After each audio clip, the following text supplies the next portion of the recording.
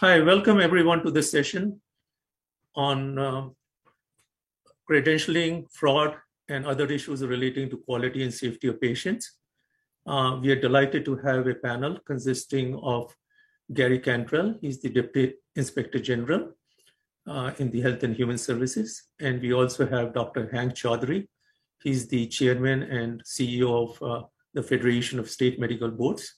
I will give a longer introduction to both my colleagues later in the session. At this point, I'm Amar Gupta. I've spent most of my career at MIT, and I have been involved in taking new technologies and business processes and getting them applied in countries around the world. So the common element is information technology. So I'm going to talk about my previous experiences, what it means in the case of healthcare and where we are going.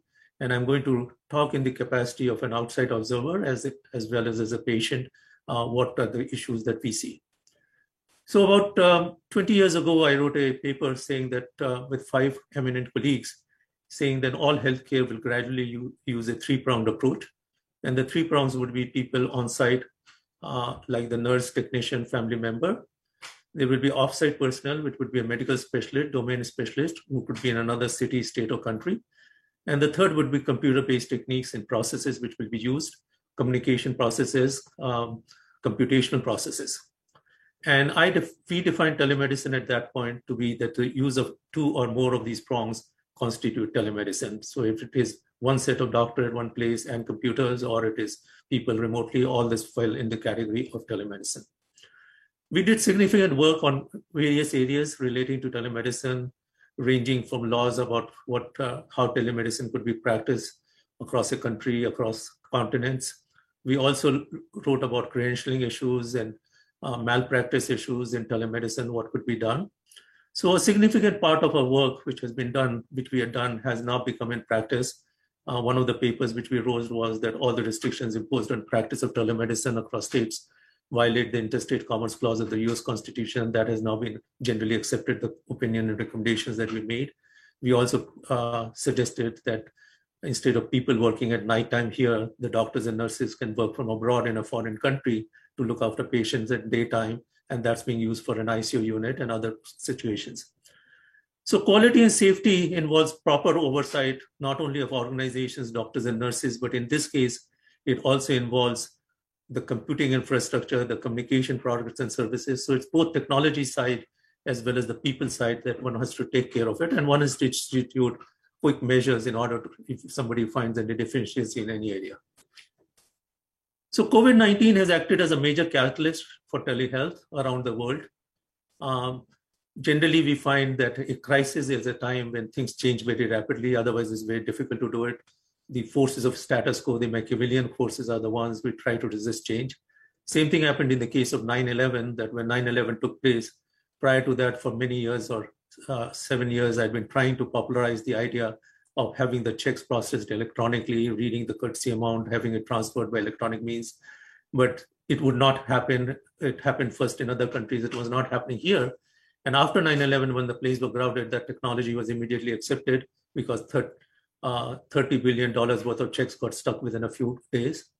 So they instituted a new criteria after 9/11 for safety reasons. They said that when a plane is flying, it will be locked from outside, and only the pilot and the co-pilot would have keys for it, or very restricted keys. So we have a situation where a person who was flying a Lufthansa plane, the pilot went out to the bathroom. This co-pilot was there. He locked it from inside, and he deliberately crashed that plane with 150 people aboard. So this is a thing which happened where the safety measure, which was really made to save lives, essentially led to lives being lost. So these kinds of things can happen across in other dimensions as well. Rear view cameras is another area where we have worked on. Again, rear view cameras can be very helpful, but they can also create problems. So therefore, we need to think about how these kinds of things can be monitored, how they can be brought into attention. Years ago, we had done the same thing with safety of drugs. It takes 5 to 8 years to get a new drug approved, and it used to take 2, 3, 5 years for a drug to be taken off the market. And we developed new ideas based on IT, based on clients report, based on chat groups, based on other means, in order to be able to trigger these kinds of things, alert people what can and should be done in this area. So with that in mind, I'm trying to suggest things which are being done, some of them, but some of them are radically new ideas that I want to suggest today. So here is a real case. This is, if you do a search on the website, you will come to know about it. As telemedicine came in, it is being used for things which are unusual and non-traditional.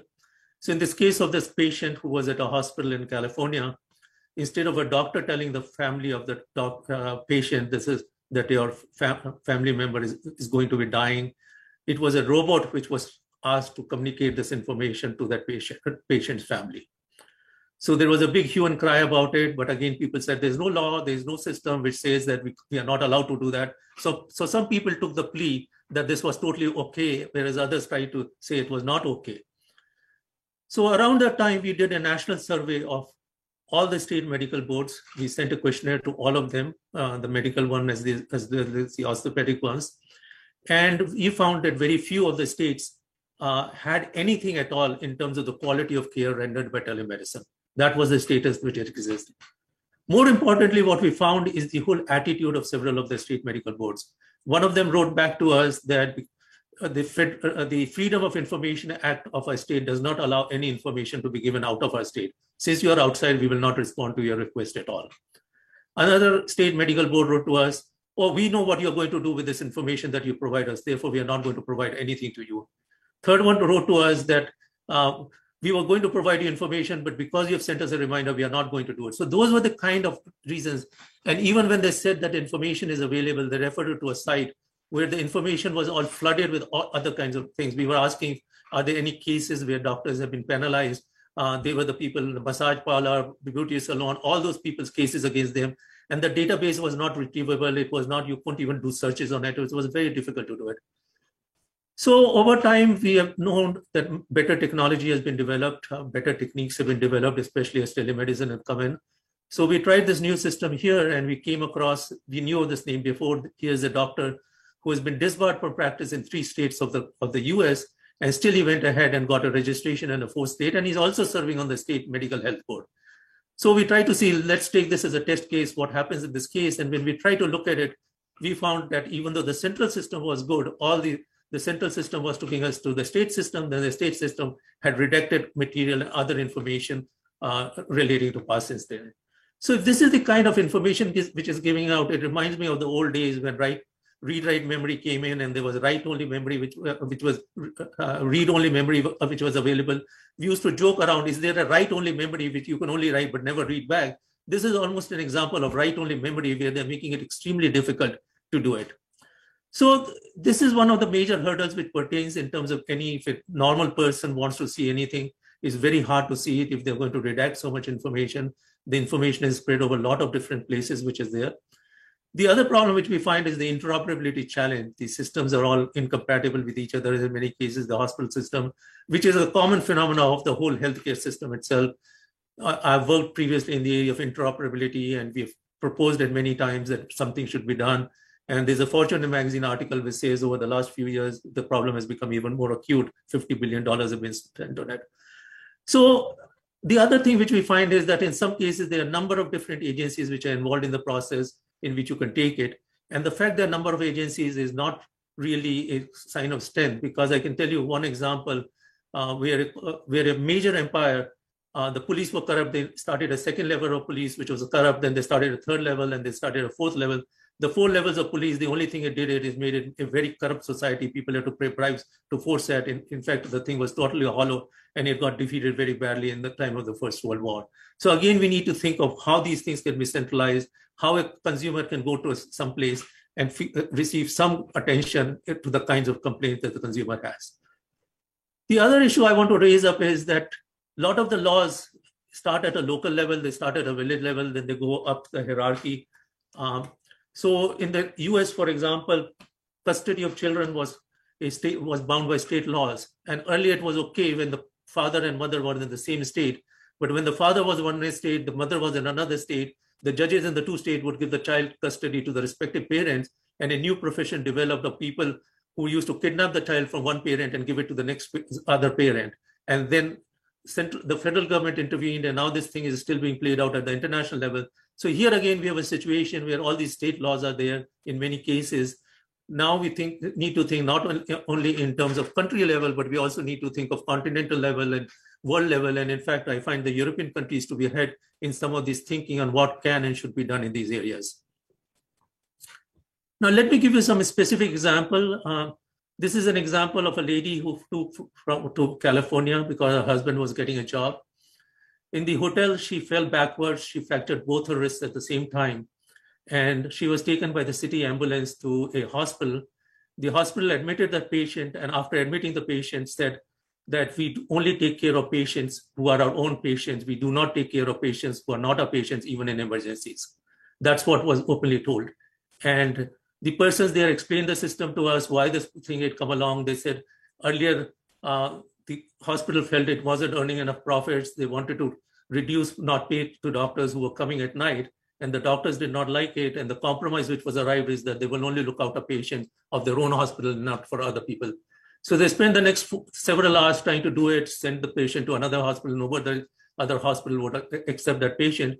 And finally, the attending doctor said that I'm not willing to let this patient go because this person needs surgery, and insisted that the specialist come. The specialist came very angry why he has been bothered at night and said, I'm not an orthopedic surgeon, which was false because he actually was an orthopedic surgeon. Finally, the patient was made to go back to Boston to get the emergency surgery there. And by the way, this thing happened to my own wife. So I wanted to let you know this is what happened in our case. And the emergency surgery was done many days later. So after that, people encouraged me to file the complaint against this person.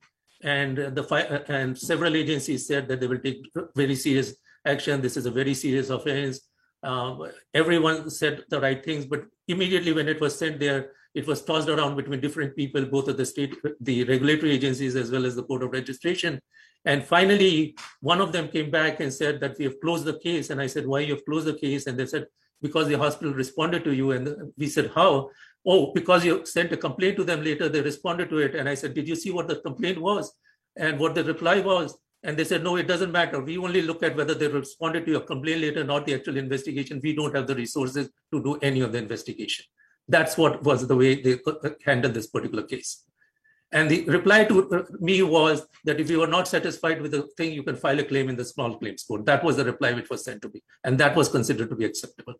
So I'm just giving examples of the thing which is happening in real life where things are not working properly. So we discussed this issue, how we should have better control on it.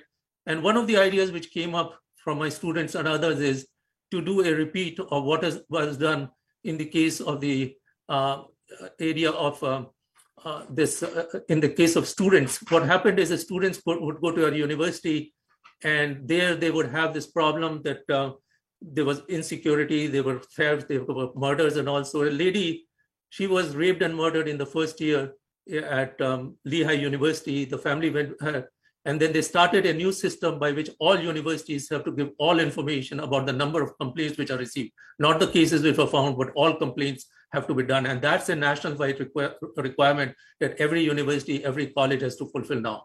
So we probably need something of a similar nature. If these hospitals continue to do it, it's not just the official statistics we have to go for. Somebody said a city ambulance should have never taken us to their hospital. That hospital is known for doing these kinds of things. But a person coming from outside, just as we are told, this is an unsafe area of the city, there should be no thing. So my students have proposed that doing it on the same basis, we should have a way of doing it, which will take care of cases like Larry Nassar and others much before it got attention through other means. And they've written papers on it. And this requires the idea of patient-reported outcomes, that patient-reported outcomes, we can tag whether this patient really was treated by this person or by this equipment or anything of that nature, and they record that information and make it available. And everybody will have complaints. It's like me in the university environment. We have complaints, one or two, but if somebody gets more complaints than all the other doctors put together, then obviously it's a matter to take attention of, irrespective of that any lawsuit was filed or not. Those are the kinds of things which might have to be done. The other area which is there is that instead of having the patient having to file things with multiple agencies, each trying to shirk responsibility in some form or another, it would be better to have a unified mechanism to deal with it, a unified mechanism which deals with all these aspects, ranging from people to equipment and others, as a clearinghouse for it, to make sure that somebody acts up and takes attention to it. So those are some of my suggestions for consideration for the next speaker, who actually is from the is from the is the deputy. Hold on, I'll stop. The next speaker is Gary Cantrell. He's the Deputy Inspector General for Investigations, Department of Health and Human Services. He has served the OIG for more than 24 years in a variety of frontline and leadership roles. Over the last 5 years, Mr. Cantrell's leadership of OIG's investigative efforts resulted in nearly 4,000 criminal actions and 3,000 civil actions and over $19 billion in fines, penalties, and restitutions. He holds a bachelor's degree in criminal justice from Georgia State University in computers and another degree in computers and information systems from the University of Maryland University College. He's a recipient of several coveted awards. Now I welcome Gary Cantrell to make the next presentation. Thank you. Thank you very much. So I represent the Office of Inspector General, and just a real quick background as to what it is we do for those that might not know. We oversee federal programs run by the Department of Health and Human Services, and that includes Medicare and Medicaid. So as a result, the vast majority of my work in the Office of Investigations is the investigation and coordination of potential prosecution for healthcare fraud-related matters.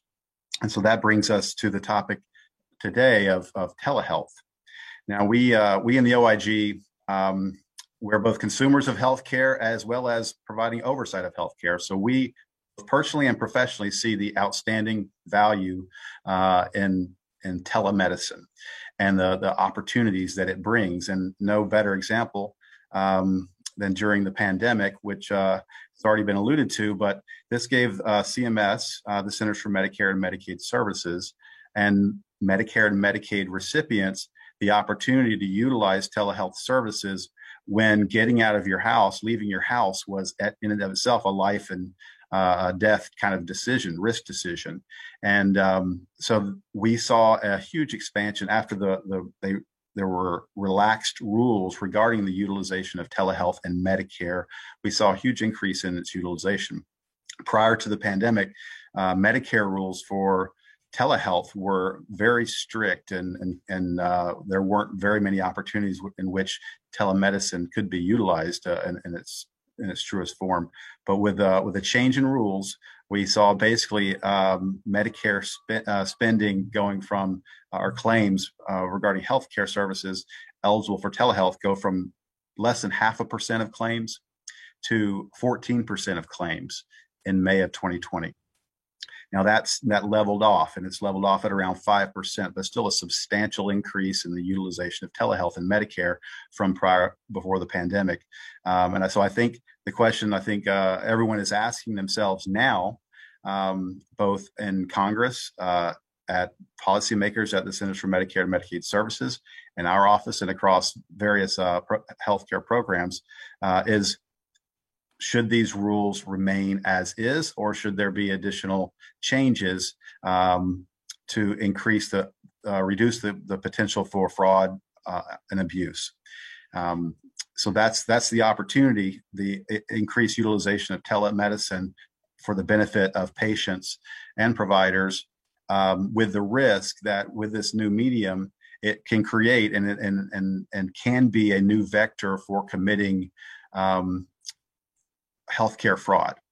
And so that's our concern, and we're trying to balance those risks and work with the department and Congress to inform them of what we see in our oversight role through our audits, our evaluations, and our investigations in the realm of telemedicine. So one of the things that you may have heard about, or maybe not. Our office is involved in what we call the National Healthcare Fraud Strike Force. And this is a partnership between our office, the Department of Justice, the FBI, the Drug Enforcement Administration, state Medicaid fraud control units, and importantly, the Centers for Medicare and Medicaid Services and their Center for Program Integrity. We work together very collaboratively using data analytics to identify as quickly as we can in emerging schemes. And when there's a scheme that arises, we look across the data sets to include Medicare and sometimes Medicaid claims data to see how pervasive that scheme might be. Our analytics don't convict people of fraud. It's not in and of itself evidence of fraud. It's a strong indicator in some cases of fraud. So with this partnership that we have established, we can focus in on particular types of schemes. And that's exactly what this slide represents. In 2019, we had a national telefraud takedown. And I want to talk to you a little bit about the scheme and how it is telemedicine in a way, but how really there is no delivery of substantive health care or engagement with a patient. And so it's not really telemedicine at the heart of this. These are basic old-fashioned fraud schemes that utilize remote technology, in these cases, mostly the telephone. These aren't high-tech schemes to solicit Medicare patients for services. These aren't medical professionals soliciting these services. These are cold calls, sometimes offers of services for free or reduced cost. And in this case, a lot of these cases involved the provision and payment of orthotic braces for people who had no medical need for these braces. So an elderly citizen gets a phone call who's enrolled in Medicare and asks, well, do you have joint pain? Do you have maybe a problem with your knees?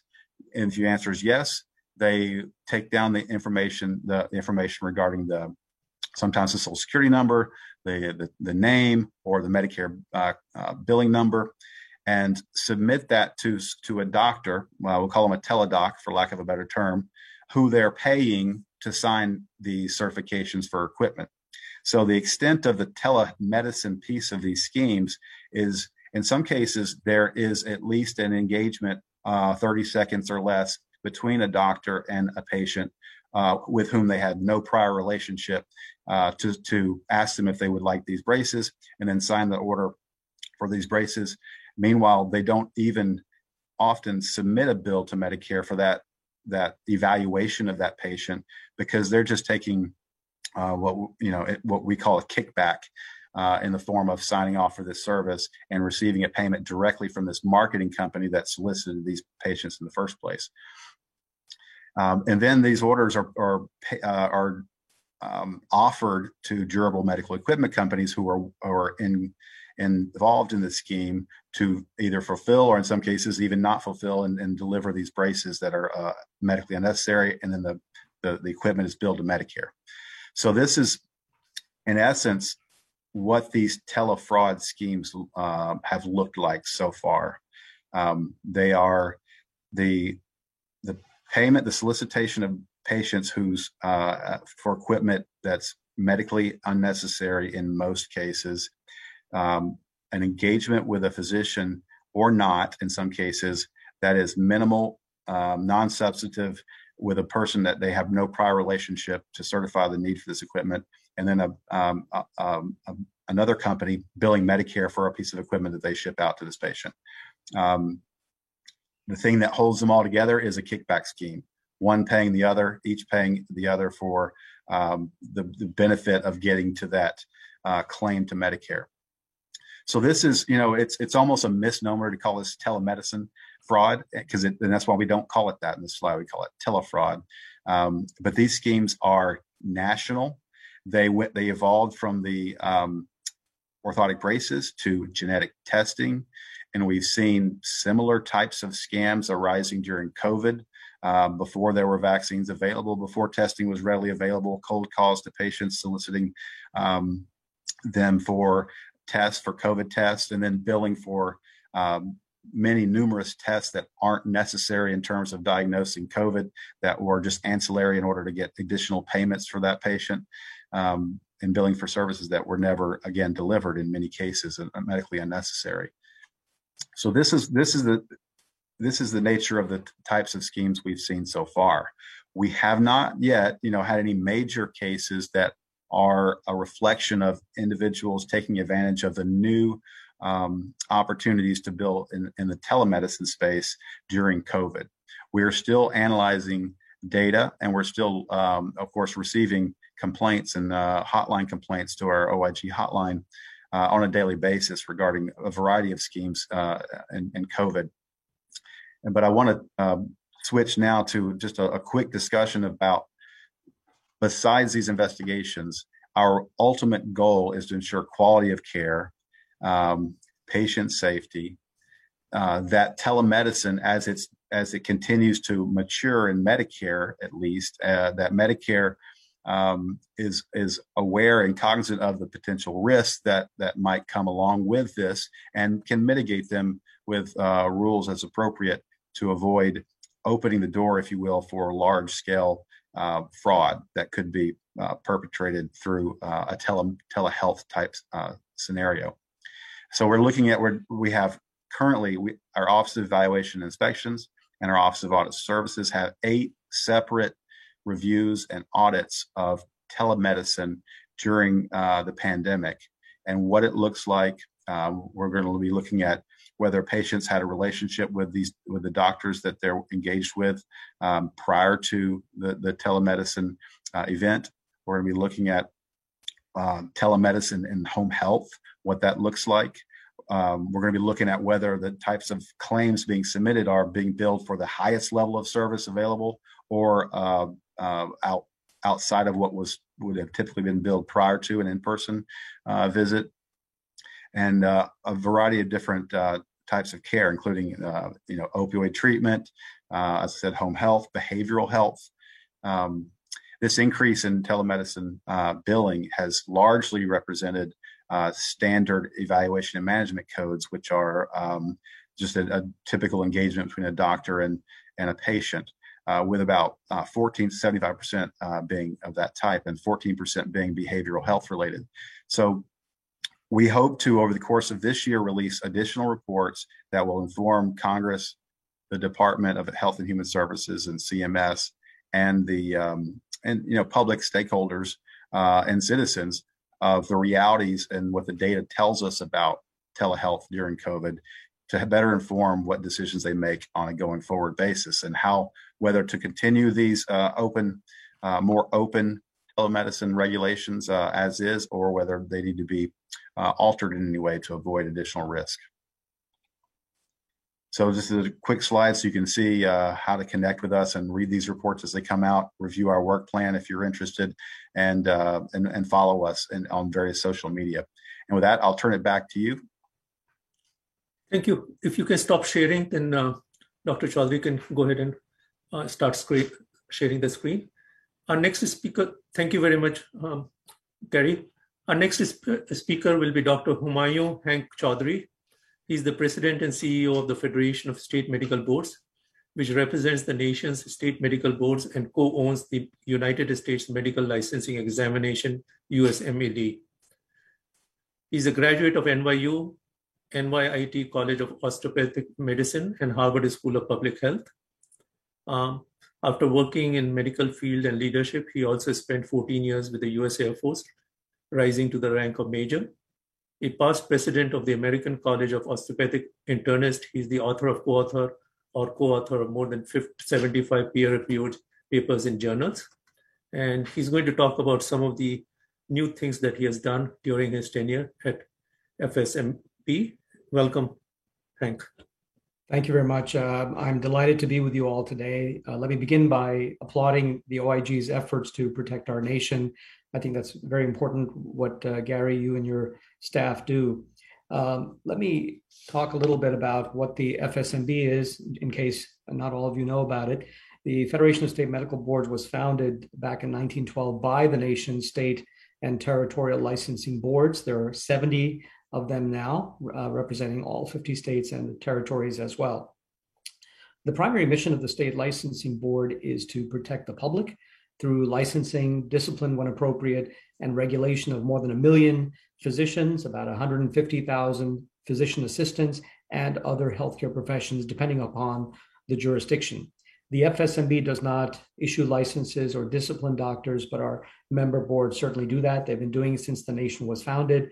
In fact, state boards existed even before the nation was founded, when there were colonial boards of medicine. And so they operate under the 10th Amendment.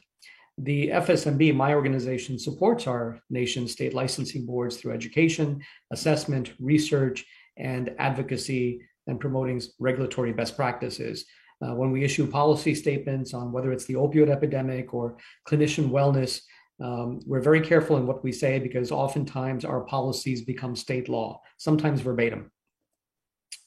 So as you heard both Amar and Gary talk about and allude to, the pandemic certainly was a watershed moment for telehealth and telemedicine in the United States. If you look at this graph, and I'd like to credit my colleague, Dr. Michael Barnett at Harvard School of Public Health for putting this together for me. The use of telemedicine prior to the pandemic was de minimis. It was less than 1% of all healthcare encounters. This all began to change, obviously, after the WHO declared the pandemic and President Trump declared a national emergency. And then many states and territories, in fact, nearly all of them, also declared a public health emergency. That allowed for not only the practice of medicine across state lines, in person and through telemedicine, but also, as you know, CMS to modify some of their payment requirements. HIPAA requirements were relaxed to enable the practice of medicine to occur. And you can see how it was quite timely because the number of in-person visits precipitously went down and the number of telemedicine visits precipitously went up, representing almost 30 weekly visits per 1,000 members. In some graphs I've seen, by the way, there's a 2-month period where there are actually more telemedicine visits in at least 34 health systems than in-person visits. But as you see, after that critical period when the Northeast was the epicenter of the pandemic globally, things have stabilized a bit. Telemedicine isn't being utilized to the extent that we saw during that peak, but it certainly is at higher levels than it was before the pandemic. And like OIG and HHS, we recognize the value of telemedicine. We recognize the role that it plays in continuity. We just want to make sure it's done in a way that is safe and effective and does not lead to fraud and abuse. So one of the questions I get in my role is what's going to happen after the pandemic is over? The states have relaxed the rules for the practice of medicine across state lines, in person or through telemedicine. And obviously every state can do what it wishes. The FSMB has put together a work group, and we have started putting together some recommendations for the nation's boards so that by the time we get to the end of this pandemic, which will end at some point, we want to make sure there's some sense of a consensus on how best to move forward. But in the meantime, states like Idaho really have enjoyed their experiences with allowing the practice of medicine and have set up a registration process for physicians outside the state. Other states like Florida have said that, they're, at least recently, until recently, they said that they're going to go back to the way things were. If you want to practice medicine or telemedicine in Florida, you're going to have to get a license to practice there. So one of the things that exists that predates the pandemic is the Interstate Medical Licensure Compact. I have no way of assessing whether the people watching this broadcast are familiar with this situation, but this started back in 2017, April of 2017 to be specific. We now have 33 states, the District of Columbia and Guam have enacted model legislation to put this into practice. And those are the states indicated in dark blue. The light blue states are the 6 states that in 2021 introduced legislation to adopt the compact. And so what the compact does is the state boards have agreed that if a physician, a licensed physician, meets 9 criteria, these states in dark blue have agreed to issue licenses to practice medicine, either full medicine or telemedicine, instantly. So what that means is if you meet the 9 criteria as a physician, you simply check off which state you want to practice medicine in, and by law, those states are obligated to instantly issue that license. Now, you still have to pay the fees, and we hope that through economies of scale, those fees can be relaxed and reduced, but that's not something the FSMB is in charge of. This is run entirely by the state licensing boards. And so this is a means by which certainly the physicians who want to practice in telemedicine or simply practice across state lines can certainly do so. I'm not going to go through all of the specific requirements. There are 9 requirements for the Interstate Medical Licensure Compact. I will say that according to FSMB's data, 80% of the nation's physicians should be able to meet these criteria. If you look at the very bottom, pretty straightforward. No criminal history, no disciplinary action, never had a controlled substance license or permit suspended or revoked by DEA, and not under active investigation, along with others, some sensible requirements that are in place. Now, what happens if you're a physician who doesn't meet these 9 requirements? Well, there's nothing to stop you from getting 50 licenses, except you'd have to do it one state at a time. So we see the medical compact as sort of a TSA pre-check by which interested physicians who are participating in this can actually get multiple licenses. The Federation of State Medical Boards gets a lot of data from a number of sources. So we have a physician data center that houses that data. We get data from the state licensing boards, of course, the licensing exam that you heard Amar mention, specialty board certification data, PA data, DEA data. We have a very good working relationship with HHS, CMS, DEA, as well as with many other branches of government, including the VA. And so we rely on the Medicare and Medicaid exclusion data, which is also very helpful in making sure the state boards are aware when federal action is taken against a physician. Anytime there's a complaint against a physician, if the complaint warrants a criminal investigation as well, the state boards work hand in hand with law enforcement authorities, and law enforcement authorities will often take over the case if a crime is potentially alleged. This brings me to my last couple of slides. One of the things we did, because we have such a good database and we've had it for about 20 years, the state boards upload their data, both for licensure and discipline, almost on a daily basis. In some cases, we got a grant from HRSA during this pandemic to put together something called Provider Bridge. And the goals are to establish communication pathways in a national emergency to make sure that hospitals, employers, health systems, and licensing boards have verifiable, accurate information, not only about doctors, but also about nurses, PAs, and other health practitioners. So we've developed a new technology platform at the FSMB as part of this grant. We've expanded the technology platform to include other health professionals, not just doctors, and we're currently providing outreach and education. The idea is that this site, which would be housed at HHS, would be available in any national emergency to allow the flow of physicians and other health providers across states to help when there's a need. Finally, fraud prevention efforts. This is my last slide. As you heard Mr. Cantrell mention, there have been several high-profile fraud cases involving telemedicine technology that's emerged during the pandemic. When you see such an uptick in telemedicine usage, it was almost inevitable that there would be these types of cases. Defendants in these cases have included licensed medical professionals, and they have had not only the licenses revoked, but in many cases been imprisoned as a result of their actions and or fined. The CMS's Center for Program Integrity is accountable for the prevention and detection of fraud, waste, abuse, and errors in the Medicare and Medicaid programs. They draw on data from several sources, including from the FSMB. The FSMB provides licensure and disciplinary data for physicians and PAs that is used in the CPI's APS tool to be able to do that. I'll just give you a couple of examples.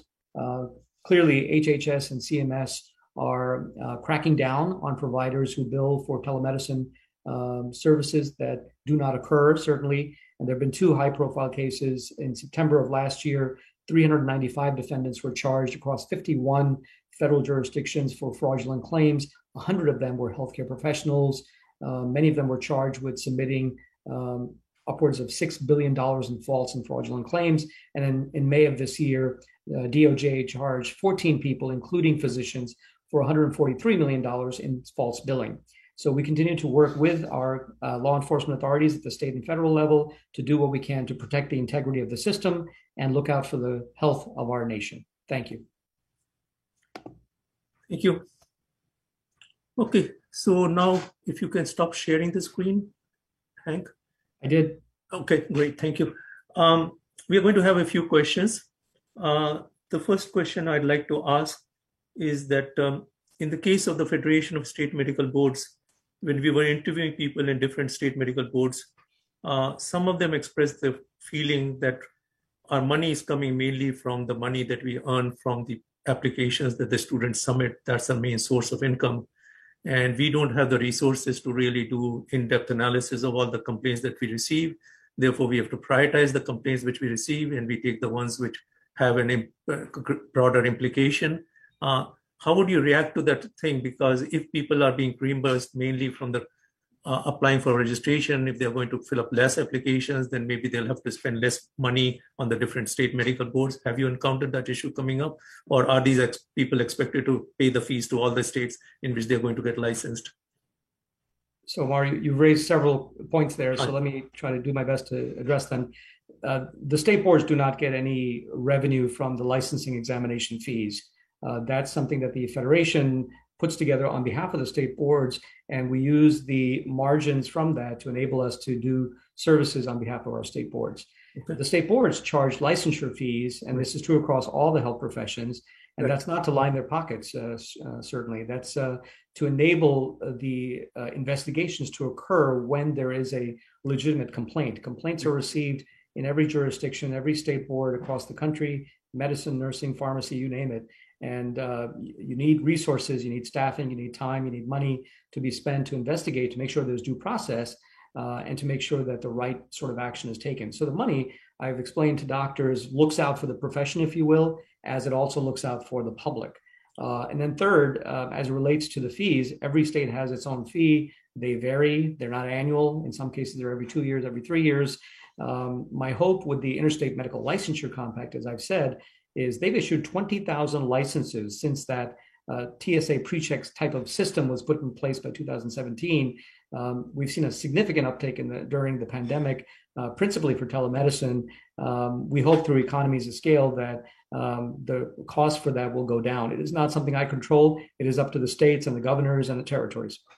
Well, my question is that because the rate would be probably less now for the Interstate Commerce Compact license, as opposed to they're paying the licensing fees for 40 states. Therefore, the revenues of the state medical boards would decrease. And that was already the complaint that we could not really do investigations. All the cases we want to do, we have to prioritize them because we don't have the resources to investigate in the data.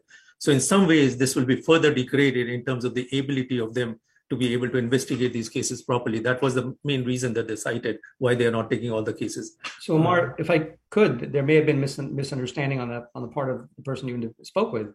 Each of the state boards, whether they issue the license through the usual process or through the compact, can charge whatever fee they wish. Okay. And so just because someone is going through the compact doesn't mean that it's a free ride, that they get a license for free. So there is revenue, there is licensing fees for any license issued by the state boards, which should be sufficient to meet their needs, but there's never enough resources to do all the things that they would like to do. They're certainly not at the point of service. They can't monitor the internet. There's a lot of misinformation and disinformation going on, as you know, but we do the best we can. It's a complaint-based system. And so the process begins with a complaint. Well, my last question to you is, has this issue ever been raised that these state medical boards, and including your organization, they should be funded more by government agencies in order to do this job of patient safety better? That's my last question to you. So I didn't catch that. I mean, the government itself picking up some of the cost of the state medical boards instead of it coming totally through licensing fees. So again, that's not the way the states are set up. The state medical boards, the fees go to the state coffers. The state governments run that. It is not something that, I mean, the FSMB supports our state boards by doing a lot of the things they can't do. One of them is in the area of research. Another is in the area of advocacy and policy development. So that's one way in which we do utilize our monies to support our state boards who don't have the time or resources often to create my question was different. Committees. My question was different. A state like Massachusetts, for example, using the state revenues to pay for the state medical board of Massachusetts, for example, rather than depending. Those kind of issues is what I'm saying, if they've been raised in order to improve the safety of patients. That's so, Amar, it's an interesting question, but it's almost a jurisdictional issue. Okay. It sounds easy, but that's not the way that it works. But I'm happy to speak to you about that offline. Okay, great.